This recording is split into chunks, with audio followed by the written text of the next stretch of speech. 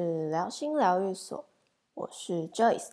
你也和我一样对心理学、神秘学、自我探索、自我成长感兴趣吗？那么欢迎来到我的频道，我们一起来聊聊吧。如果你对我的节目感兴趣，那也欢迎留下评分、评论，感谢你们的支持。今天这集想要录的主题我觉得蛮有趣的耶，我想要和大家聊聊关于身体和灵魂之间的关系。那灵感其实是来自上个礼拜与朋友互相练习了天使的仪器，我把它简称为 B 好了。那结束之后，他给了我一些过程中感觉到的回馈，这些回馈我沉淀思考了几天之后，有蛮深的感触，觉得好像可以来跟大家分享，那自己也好像势必要做出一些什么改变。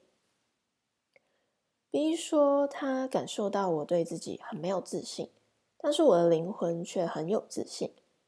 当我听到这句话的时候，我有点不解，我只认同了他的第一句。我确实是一个一直以来都没有什么太大的自信心的人。那什么叫做我的灵魂很有自信，但自己很没自信呢？满头问号。但于是我接着去询问他这是什么意思。那 B 说，你的灵魂一直冲一直冲，但肉体就是跑不动的感觉。脑袋中的想法有很多，但是又容易被心理障碍给影响。你的小我放太大了。我听完之后，瞬间好像脑袋大开，懂了些什么耶。虽然我的文章很励志的告诉大家要尽量的把小我放到最小，但我自己却还是在经历这个课题跟考验。回想起自己从小的经验，那我以前就是身体不好，体弱多病，也很容易感觉到疲惫。不知道大家有没有曾经有这种情况出现呢？想要做的事情有很多，却有些总是停留在想，往往好像心有余而力不足，最后成了3分钟热度。但其实可能是自己的身体不够强大，可以去承受住那些压力。我举个简单的例子来说好了，如果今天一个人他很渴望想要爬大山，那首先他势必要锻炼一个强壮的身体才能达到，对吧？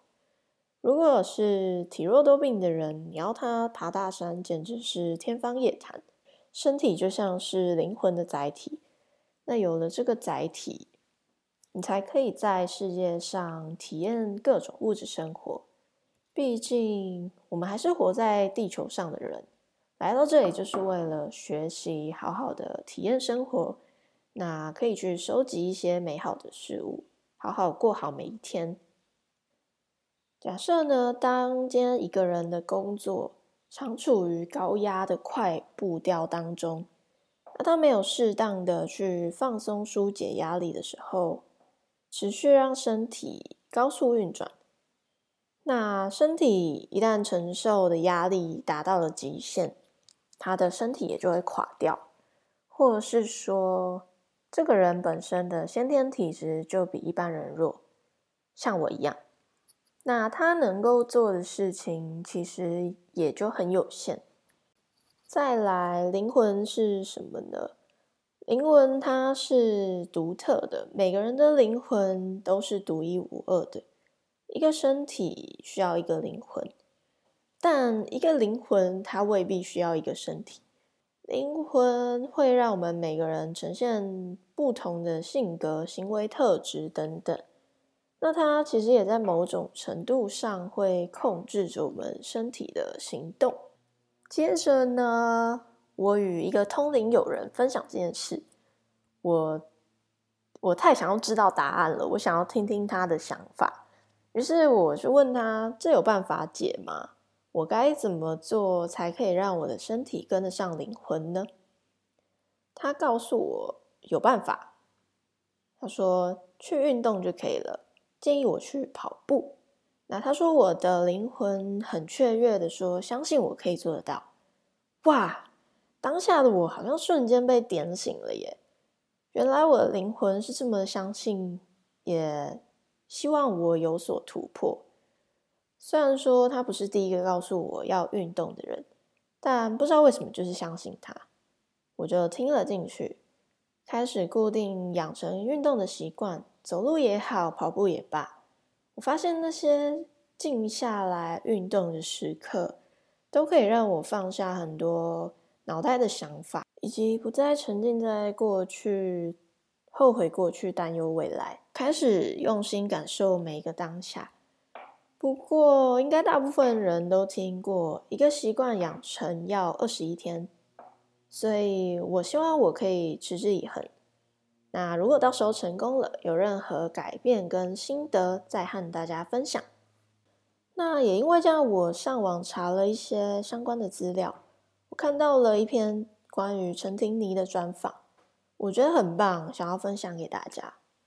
他说，自我认同是一种信念，放空脑袋，相信平时的身体记忆，进而相信自己，少掉一点优柔寡断，才能自在地迎接任何天马行空的挑战。那在锻炼身体的过程，对我而言更像是在修心，如何在感到自己快要撑不下去的时候，再坚持一下。那其实这句话又给了我一些不同的启发跟观点。我发现在运动的过程中，好像就像是体验人生。那在快要撑不下去的时候，就像是我们经历了一些困难或是跨不过去的恐惧。那当你遇到这些跨不过去的坎的时候，你要如何去调试自己的心态，那再坚持一下呢？最后一样，我想要总结今天的小故事，跟大家说一句话：好好观察自己的身体与灵魂之间的关系，才能够活出最好版本的自己。或许透过我的分享，可以带给你们一些不同的启发。很开心今天可以用声音和大家在空中相见。如果喜欢我的分享，可以帮我评分，留下你们的想法，或是分享给有兴趣的朋友们。有任何想听想聊的，欢迎私讯 IG 聊心疗愈所。我们下集见喽，拜拜。